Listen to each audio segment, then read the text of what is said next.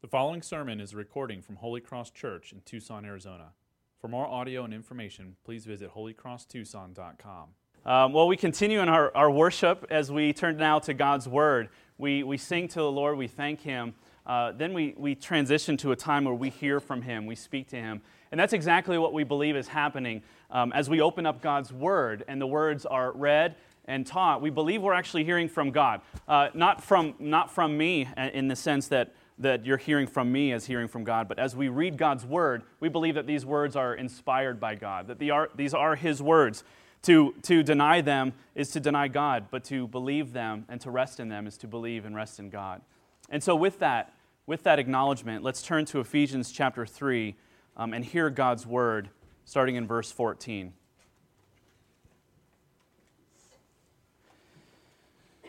For this reason I bow my knees before the Father, from whom every family in heaven and on earth is named, that according to the riches of His glory He may grant you to be strengthened with power through His Spirit in your inner being, so that Christ may dwell in your hearts through faith, that you, being rooted and grounded in love, may have strength to comprehend with all the saints what is the breadth and length and height and depth, and to know the love of Christ that surpasses knowledge, that you may be filled with all the fullness of God. Now to Him who is able to do far more abundantly than all that we ask or think, according to the power at work within us. To Him be the glory in the church and in Christ Jesus throughout all generations, forever and ever. Amen. Thank you for continuing with us in Ephesians. If you're new with us, we've been working through Ephesians in the new year, and we see that Paul's attempt to remind the church of the good news of the gospel, what it is that God has done for us, and then how that relates to our entire life. You know, some time ago, I was approached by a man talking to a stranger who was going on and on about the benefits of the Christian life and the benefits of being a Christian and the good contributions of Jesus Christ to our society. He claimed to be a Christian and even shared in that conversation some great things that he recently did in the church as an act of service and local things that he did in the community to be a blessing to others. And yet there was something that seemed a little bit off in my mind. And so I pressed him a little further and I asked him a simple question. I said, "Do you love Jesus?" And the look on his face as he took a few steps back, it was as if I asked him if he was my dad or something like that. He's like, "What are you talking about?" He took a step back and said, "Well, I wouldn't describe it that way, but I'm a Christian." And I said, "Well, what's the difference?" And he said, "Well, I believe what the Bible says, and I believe what everything that's in there, and I try to do what it says, but I don't understand what it has to do with actually loving Jesus." We ended up in a good conversation talking about what Jesus calls us to in a personal relationship with Him. And so some months later, I actually decided to do this again with another stranger. I should probably tell you, not only do I have the spiritual gift of embarrassment, but also of making people feel incredibly uncomfortable. And so I did this again, a total stranger, and she was going on and on about her activities in the church and all the things that her church was doing that weekend, and she seemed rather proud of all that she was doing. And so I asked her, I said, "That's awesome. Let me ask you one question if you don't mind. Do you love Jesus?" And she put her head down a little bit and got soft in her voice, and she said, "Yes, I do, and He loves me." You know, two people saying almost virtually the same thing about what's going on in their life and the things that they did that weekend, and yet two very different responses. Two people claiming to be a Christian and two very different experiences. Why do I share this? Why is this important? Well, the claims of Christianity are so powerful, so radical, that it claims that the answer to all of our problems, all of our struggles, the cure to all of our worries, the hope for all of our fears comes down to personally experiencing in the deepest part of our being the dimensions of Jesus' love for us. That the relationship between a person and Christ who claims to be a Christian is one of deep love for one another. It's possible to know all the answers. It is possible to teach the Bible, to be raised in the church, to rehearse the facts over and over again, to be able to give the perfect answer to every question that is asked, and never have the love of God penetrate to the deepest parts of our heart. And at this moment in the letter that Paul is writing to this church, he says, I know you're struggling. I know that it's difficult what you're going through right now. And so Paul says, here's what I'm going to do. I'm going to pray for you. And he says, let's pray. And he says, I bow my knees to the Father. I'm going to pray. Let's just take a knee. And then he begins praying. And that's what most of this passage is Paul's very specific prayer for them in their great time of need. But do you notice that he doesn't pray for a single thing going on in their lives? He doesn't pray for anything specific for them. These people are crushed by discouragement. They're crushed by their external circumstances in their life. And he doesn't mention anything that is going on in their outward circumstances. He doesn't pray for, a hedge of protection. He doesn't pray for a rescue from trouble. He doesn't pray that the city would be changed to become a more hospitable environment for them to know God. He prays for the love of God to transform their inner being. If it were you or me, put yourself in their shoes, and you're going through a devastating time where you feel marginalized and alienated and threatened by the very city that you live in, you're at your absolute worst and you've hit rock bottom.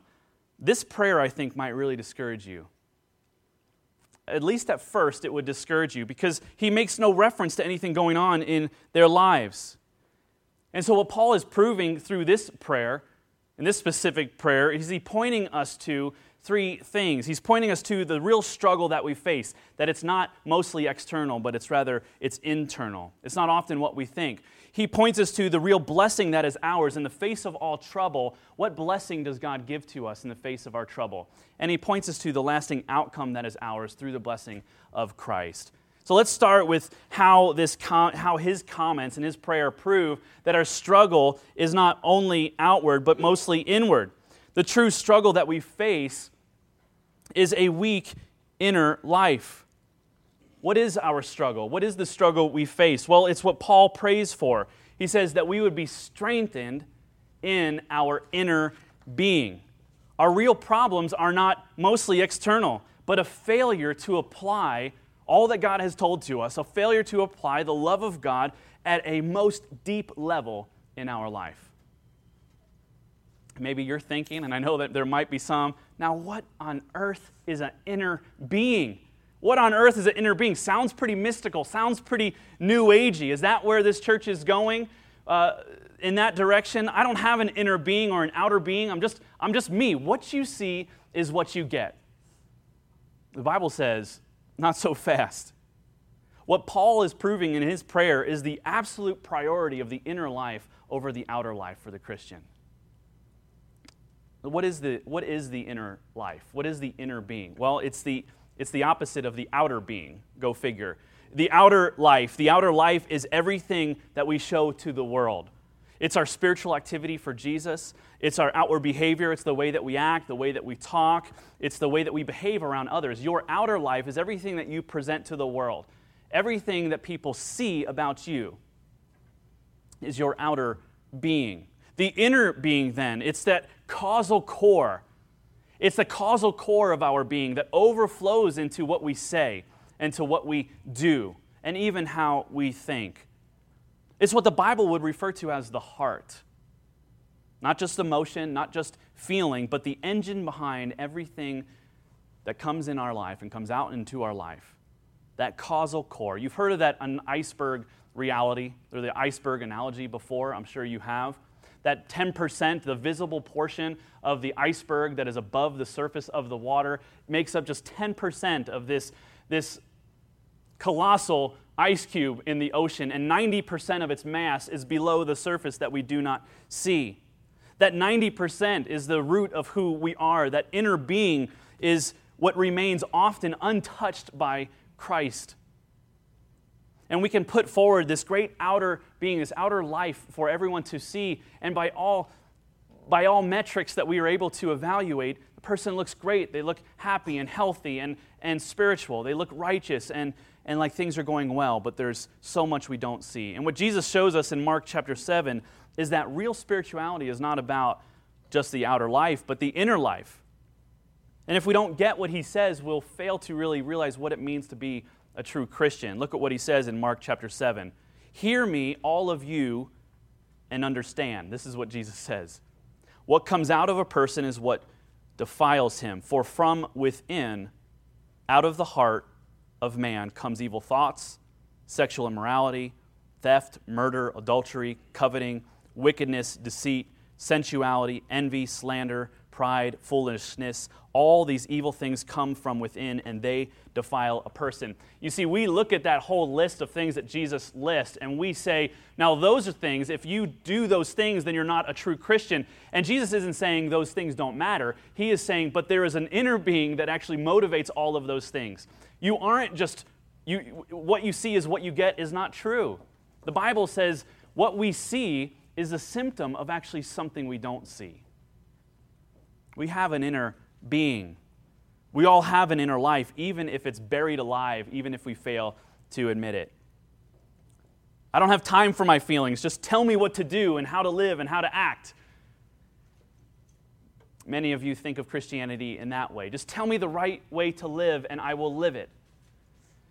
We can't help, though. We can't help but have our inner being just kind of spill out and overflow into every relationship. It hits every family member. It hits every coworker. It hits every neighbor when we have interaction with them. Our inner life, whether we like it or not, is going to spill over. You know that. You've seen it. When you've gone to apologize to someone and you say, I don't know what got over me. I'm never like that. You are always like that. You just showed them your true self. I'm just having an off day of keeping my inner being hidden, is what you really mean. So Jesus says there's something going on. There's always something going on. And it's your inner self, and that's what I want to touch. Because if that is strong, if that is healthy, then it will overflow into righteousness. And so to ignore our inner being is to ignore reality. The point of this passage is this, that what matters ultimately to Jesus in regards to our faithfulness as Christians is a life that is lived out of a deep and surrendered connection to Him. That's what Jesus wants. He wants a deep and surrendered connection to Him. How is our inner being strengthened? Because this is what Paul prays for. It's through a first-hand experience with Jesus.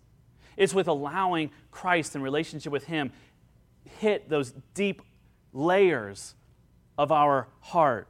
It's a personal confrontation with the radical grace of God as we labor over what does it mean? What does the grace of God mean to us? How does it apply to my relationships, to my feelings, to my habits and hopes and fears and aspirations?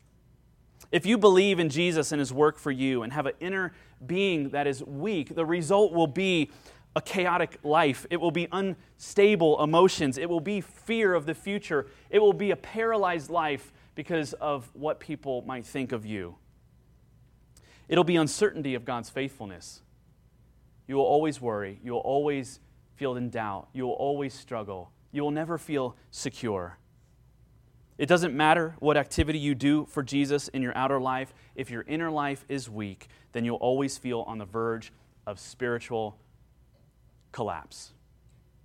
Maybe you have been there. Maybe you're there right now, and Paul's prayer is for you. It's for me. Real Christianity is about letting. It is about the ability to live in deep communion with Jesus, where who He is and what He has done for us reaches at a very deep level. And it's this deep communion that will fuel a life of faithfulness in our outer life. And so the Bible knows nothing about doing things for God that do not flow out of an inner life connected to Him. The Bible knows nothing about being a Christian without being a disciple. Do you know what I mean by that? It knows nothing about doing great things, but our life being disconnected on a heart level from Jesus. In fact, Jesus even confronts these things. He says, you've done great things. You've done all of these things. And in Matthew chapter 7, Jesus says, depart from me. I never knew you. There will be people who focus so much on the outer life and say, this is what you wanted, isn't it? And Jesus would say, we never had a relationship. I don't know you at that deep level. Your heart has never been transformed. Paul prays specifically for this because he knows that our core issues as Christians come from the inner life. The core issue with most Christians is this, most people don't spend time with Jesus. Is that true of you? The core problem with Christians, whether they're in struggle or in experiencing great things in their life, is this: we don't spend time with Jesus. We go hurried from one place to another. Our primary interaction with Christianity is mostly in external things. It's in doing nice things. It's in serving. It's in contributing to the good of others. It's through spiritual activity, prayer and Bible study and going to church and doing service projects. Does this describe you? Is most of your interaction with Christianity external? You do activity for Jesus, but you don't have firsthand communion with Him in your innermost being. It's possible and very common to engage thoughtfully in Christian activity and yet fail to have the love of God transform our hearts. If it's something you just believe and it doesn't affect your emotions, your actions, your ambitions, or your motivation, it hasn't reached your inner being. Have you felt this? Have you felt maybe this comment, I believe in Jesus, why do I struggle so much? Why am I so angry? Why am I so impatient? Why am I so worried all the time? I read my Bible every day and I still lack so much peace. I've been a Christian for 40 years and I feel less mature today than I felt when I first believed. Have you ever made a comment like that? I've been a Christian my whole life. What is wrong with me? It is a symptom of a life disconnected from God. And so Paul says, I'm going to pray. I'm going to pray for you that you are strengthened where it matters. Strengthened in communion with Jesus. We're far too focused on doing for God instead of being with God. When was the last time you spent time with Jesus? Like real, thoughtful, undistracted community with Christ for no reason at all? When was the last time you were just with Him like a friend? When was it when you felt the love of Christ fill your heart? And the only reason you pursued this interaction was just that. You didn't ask of anything. There wasn't a crisis you were going through. You weren't doing it because you had to prepare for a Bible study. You weren't doing it because you had to encourage a friend. You didn't do it because you have to do that because Christians are supposed to open their Bible and read. When was the last time you sang a song to Him because you wanted to, not because you gathered and you had to? So our problem with the inner life is that it's too weak. Paul prays for strength. But at this point, is it just more just introspective? Is that what the Christian life is all about? Just introspection and just kind of looking inside, more navel gazing? You heard that term? I love this. I studied that this week. That's what I spent most of my sermon prep on, is learning the roots of that phrase, navel gazing. And basically, apparently the Greeks and the Eastern mystics, in order to get into a state of meditation, would just look at their belly buttons all day. I don't know what good that does for us today, but they just look at their belly button just to get into a place of just of silence and introspection. Is that the point? Is that the point of looking at the inner life, to just be quiet and to be at peace and to be calm and to be in a state of meditation? Paul's point is, no way. We don't neglect it, but the point is not to just to be in a state of solitude. He continues, why do we think on the inner life? Why do we go into those places that we don't want anyone to go into and that we often never go into? Why do we go into those dark places that the Bible says is the cause of all of our blow-ups and all of our harsh words and all of our sin that comes out? It's the second point of what Paul is trying to prove in his prayer, that we would realize the real blessing that we have in Christ. We look inside, we spend time thinking on it and going deep into the inner life so that we could be strengthened in the inner being and know the love of Christ that has filled us. The blessing that is ours is this, he says, so that Christ may dwell in your hearts through faith. That's the point of it all, so that Christ may dwell in your hearts through faith. Now, what a strange thing to pray for Christians. Paul is writing to Christians. He's writing to the church, these who have already professed faith. So in all respects, he is writing a letter to a group of people who have prayed to receive Christ in their heart. And now he is saying, I'm going to pray for you that Christ is actually filling in your heart. What a weird thing to pray for. It already happened. Why would you pray for that very thing? Paul prays that Christ would dwell in our hearts. It means to take up permanent residence in our lives. And I think what Paul is saying here, to pray for a thing that is already there for the Christians, is this, is that too many of us think of Jesus like a snowbird, and he really needs to be a permanent resident. You follow me? Our lives are not a vacation home for Christ. It's a permanent dwelling place. Paul prays that we would not use Christ or reflect on him in a temporary sense, that we would not use him as a vacationer in our life when we need him to address problems, when we are seeking out a new job, or when our child is sick, or when we're having struggle in our relationship. We do not go to God and seek communion with him when we are in trouble, but he's saying, I pray that Christ would be a permanent resident in your heart, where you would experience his love in every area. He needs to be treated like a year-round resident. We let him into our crisis, we let him into our sickness, we let him into our sad and lonely days, but we keep certain areas of our life marked off from his love. The inner man, the inner being in all of us battles with sin all day long. The Spirit battles with the flesh. The Spirit desires Christ to reign in our hearts. The flesh desires sin to reign in our hearts. And the Bible says that they're in battle with one another all the time. It's one thing to believe in the truths of the gospel, and another thing to have those truths work out in your life in everything you do. And the only way to do that is to dwell deeply on Christ in our innermost being, to treat him like a permanent resident. And when Paul was confronted with this inner man, when he took a deep look into that inner man inside of him, he was humbled and broken. He tells us about this story. Maybe you know the passage. Maybe you've referenced it in your own life concerning your own struggles, where Paul says in Romans chapter 7, I have the desire to do what is right. You ever said that before? But not the ability to carry it out. For I do not do what I want to do, and the very things I want to do, I don't do. And Paul says, what is wrong with me? Who will save me from this body of sin, he says.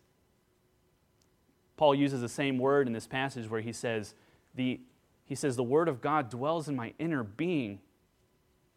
He says, I believe these things. I know the word of God because he was groomed from day one. He knew the word of God perfectly. He memorized it. He says, I know it, but it hasn't translated into a changed life. Why do I keep on doing this? Paul's desperate plea is this: who will save me? Who will save me, this wretched man that I am? And then he answers his own question. He says, praise be to Christ, my Lord. Paul had the courage to confront the inner man. He had the courage to go beyond just his outward experience and his outward reality. And he had the courage to look at what was going on in his heart. And what he saw was the reality of a man who struggled with sin and desired to please God, but felt that there was no hope on his own. And so he cried out to his only hope, the blessing that he had, and that was Christ. He recognized that his outer man was brilliant. He knew and followed God's law better than most. And yet he saw this untamable monster inside of him, his sin nature. What do you see inside of yourself? When you look deep inside, when you have conflict, when you have issues, when you look inside, what do you see? Is it pretty? You probably don't look very long, my guess is. And if anyone ever tries to look inside of there, you close that door real quick. Most of us don't like looking inside, and when others do, we shut them up quickly. Are you in the habit of confronting the inner being? Just think about how you react when people point out your inner faults. Are you defensive? Are you ashamed? Are you embarrassed? Do you pretend? Do you perform? We don't want anyone to look at our inner being, so we pretend and perform. We hide the real us from everyone because those are the parts of our lives we're really ashamed about. Paul sees this, and he has the courage, and he looks inside to that deep place, and he says, wretched man I am. He says, I'm a mess. Who will deliver me from this body of death? Thanks be to God through Jesus Christ our Lord. And then immediately he says, right after this passage in Romans 8, he says, there is therefore now no condemnation for those who are in Christ Jesus, for the law of the Spirit of life has set you free in Christ from the law of sin and death. The only way out The only way out is we look into that inner being and we see all that mess. We see the cause of our sin. We see where temptation just kind of festers and boils over into a life that is dishonoring to God. The only way out is a power that stands outside of this mess. The power is something beyond us. It's an alien righteousness offering us Jesus' perfect life. That's the only thing that can save us. Salvation, as Paul's been saying for the first 3 chapters, it's a gift from God. Salvation is an act of God's sheer love and mercy. So a person can grow emotionally healthy without Jesus. We know this because there are many emotionally healthy non-Christians, right? You have non-Christian friends who probably cope with difficult things in our life better than you do. And so you might feel the conclusion as, well, then maybe you don't need Jesus. Maybe I'm the one on the wrong path. Maybe it's not, Jesus obviously isn't fixing me and they're healthy. We can have connected time with Jesus. We can be committed deeply to religious activity with Jesus without having Him in our heart. Right? We know this because there's people in the church that do great activity that are not Christians. We know this for a fact through personal experience, where people are in the church for a long time and then they eventually just disown God and say, I don't believe anymore. We know this because there's a lot of people who profess to be Christian, yet their hearts have never been transformed. When we give time for connected communion with Jesus, we become rooted and grounded in His love as we think deeply on all that He has done for us. Paul says, rooted and grounded. You want to look in, you want to see that man so that you could be rooted and grounded in the love of Christ. These are great terms. Think about this, rooted and grounded. These are like gardening terms. What Paul is meaning to tell us is this: the love of God is the soil in which Christians live. The love of God is the soil in which Christians grow and thrive and are strengthened and encouraged. The love of God. We become rooted and grounded in all that God has done for us through Jesus Christ. And that is where we grow. By remembering that, reorienting our heart and minds around all that He has done. This outward love that has been expressed to us. We apply it to all of our struggles, and then we cultivate habits in our life as an overflow of an inner life that's been strengthened by His love. You want to grow? You need to dwell deeply on how much Jesus has loved you. You don't merely give yourself to spiritual activity. You don't simply try harder. You and I must grow in the dimensions of Jesus' love. The dimensions of His love. Normally we think of 3 dimensions: height, depth, width. Paul adds a 4th. Breadth. It's hard to say. Breadth. Paul adds a 4th. Maybe he's trying to tell us something.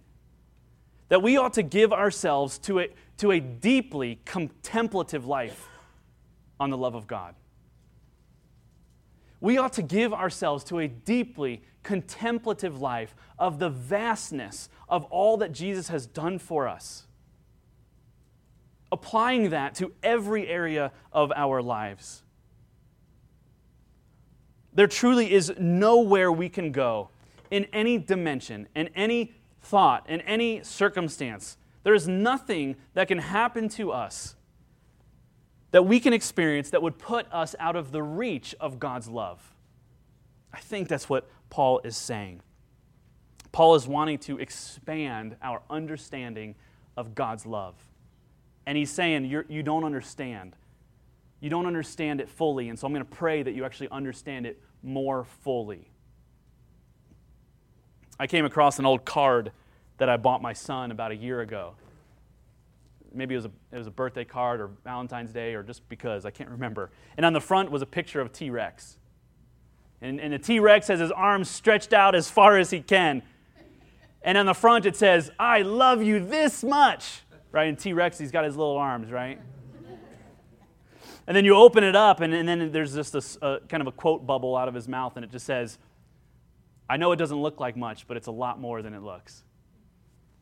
What's going on there? He's saying, this is as far as I can go. This is all I can reach. And so I love you this much. But he's recognizing I'm limited in my ability to express how I really feel. Paul is saying we love God and understand God's love for us only in the ability that we can. When you think about how much does Jesus love you, you automatically think about, well, let me compare it to how people have loved me. How did my earthly father love me? Well, if God's love like that, loves me like that, well, then it's probably not that great. It's superficial, or maybe, he had failure, things like that. He wasn't always there, whatever. Maybe we look at how we love our children. And we say, okay, God's love is how I understand love, and I love my children, but sometimes I don't want to be around them. Maybe God doesn't want to be around me sometimes. How big is God's love? Paul says you have to relearn everything you've been taught about the love of God. The love of God has to surpass your understanding. You can only stretch this far, and you say, well, that's how much God's love is. And Paul's saying, no, it's much more than that. You just don't understand. So I'm going to pray that your mind and heart are actually strengthened to understand the depth of God's love, the depth and breadth and height and length that you can't even understand. Does that make sense? And only then, until you are strengthened in that and expand in your understanding of His love for you, will you truly find the rest that He desires to give to you. Until then, will you be able to really enjoy the blessing of His love for you. We never expect God to meet us as deep as He desires to go. We expect Him to help us in our behaviors. We expect Him to give us strength over temptation, to put on a good outer life. We never expect God to go as deep as He wants to go. And we say, when He does go there, when He touches there, we say, wow, like you're really, I didn't even know that problem was there. I didn't even know my heart was that deep. I didn't know my inner man was that far inside. And that hurts. When God is pressing in that, we see in the Bible that the Word of God is like a double-edged sword, that it pierces deep into the soul. It divides like bone from flesh. It goes deep, and it's painful. Jesus is saying, I want to be like a surgeon with a scalpel, and I want to cut deep, but in order to heal you. And unless you let me do that, that cancer is going to fester. That disease inside of you is going to kill you. When you're experiencing despair and self-pity and discouragement, what do you normally do?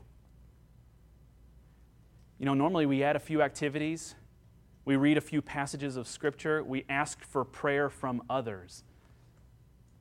God wants to go so much deeper. Part of the sanctifying process of the Holy Spirit is strengthening us in the deepest parts of our life. It's as if Paul is saying, do you know the love of God for you? And we say, yes, I know that God loves me. I know that He loved me, that He sent His only Son to die for me on the cross. And he says, that's awesome. If you truly knew that, you wouldn't worry about a thing. If you truly knew the depth and height and breadth and length of God's love for you, you wouldn't be paralyzed by the fear of the future.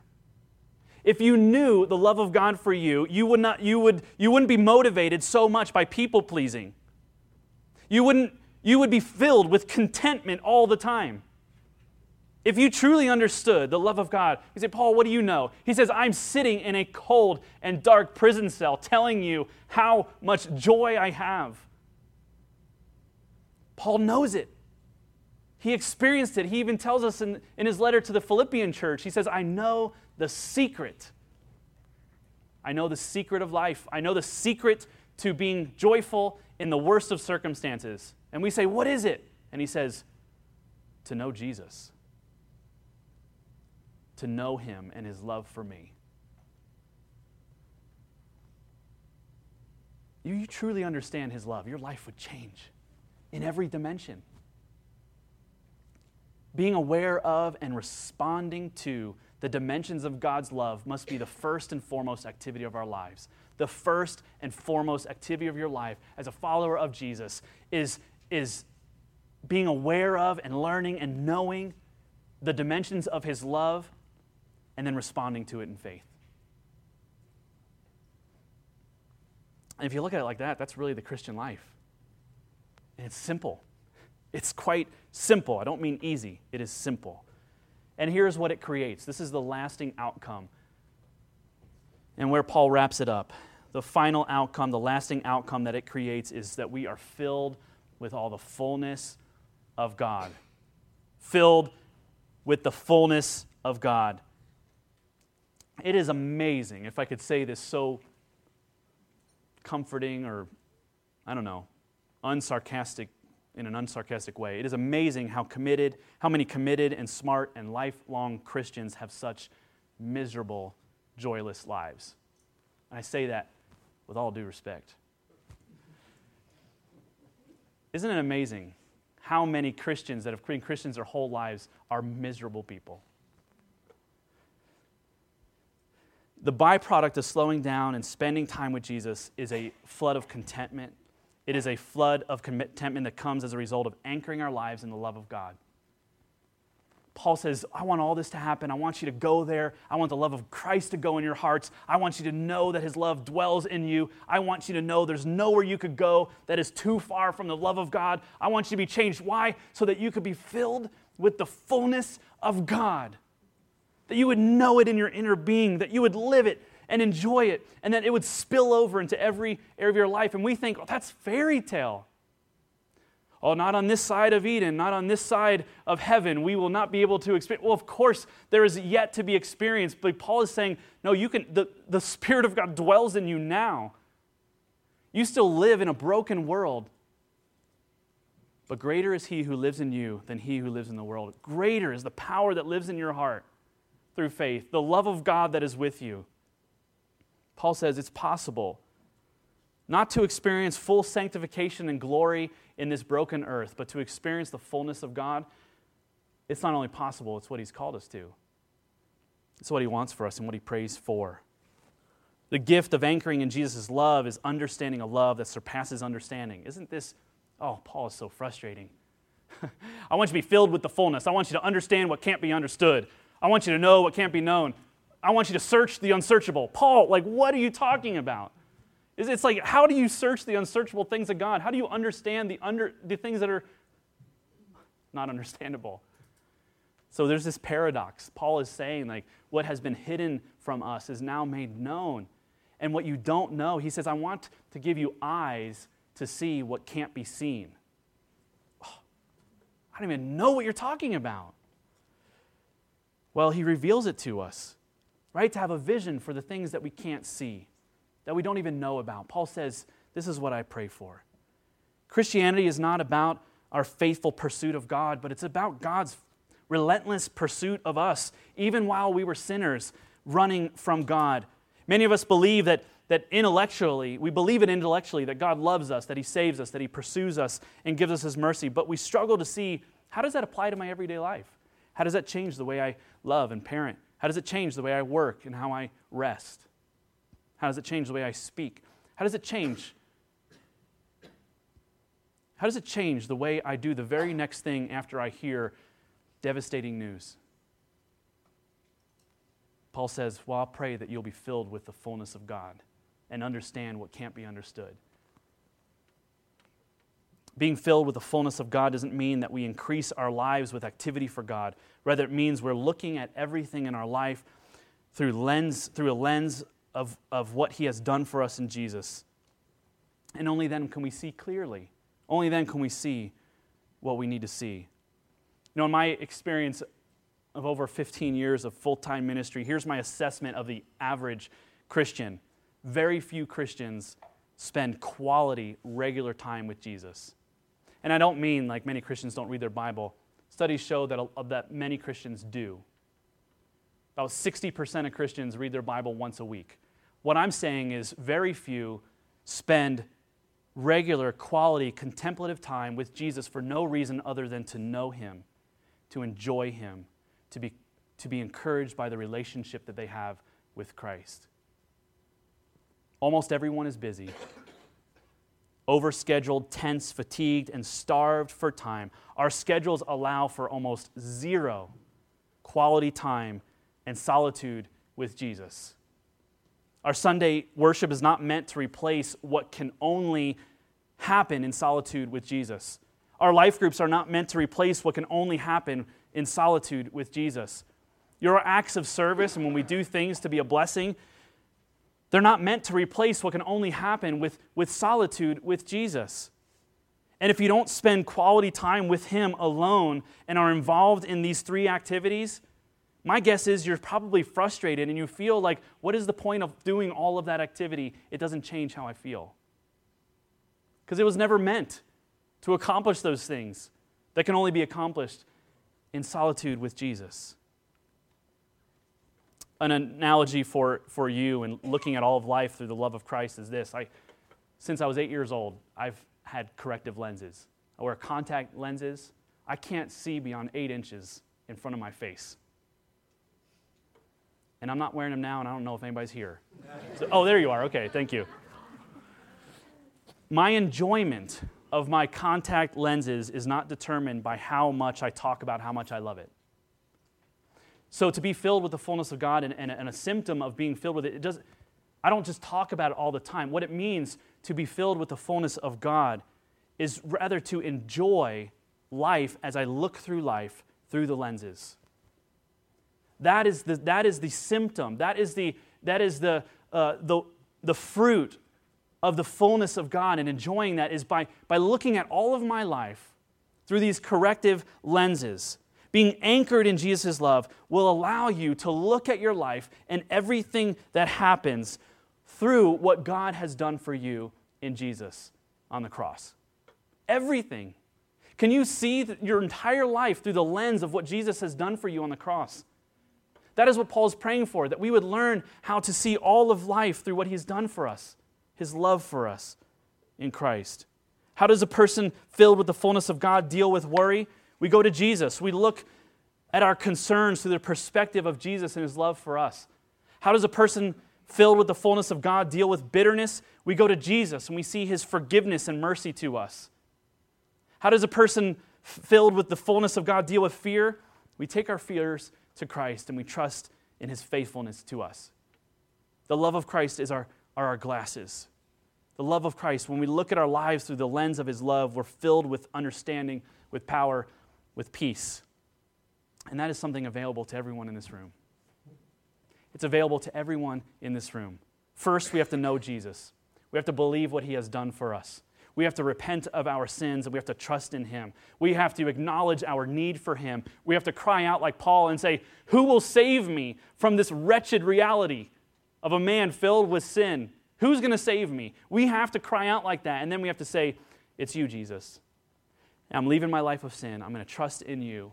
I'm going to put my hope on you." And then we give Him full access to our hearts. We say, okay, it's not just accepting you to be Lord of my life. It is giving my life to you. It's giving my heart to you. You are now your Lord of my emotions, my feelings, my dreams, my hopes. Have it all. How does your current pace of life enhance or diminish your ability to pursue deep connection with Jesus? Are there things in your life that are hindering you where you just say, I just can't do that? There are things in your life that are hindering you, that you're creating obstacles in your life that are there internally or externally that are in the way of God having His full reign in your heart. What are things that are in your life that are diminishing your ability to do that? What are things in your life that are enhancing your ability to do that? What habits have you put in place to guard yourself so that you can get time with Jesus and deep connection with Him? Think about His love. Think about what He has done. Think about His faithfulness to you, and your inner being will be full. Let's pray.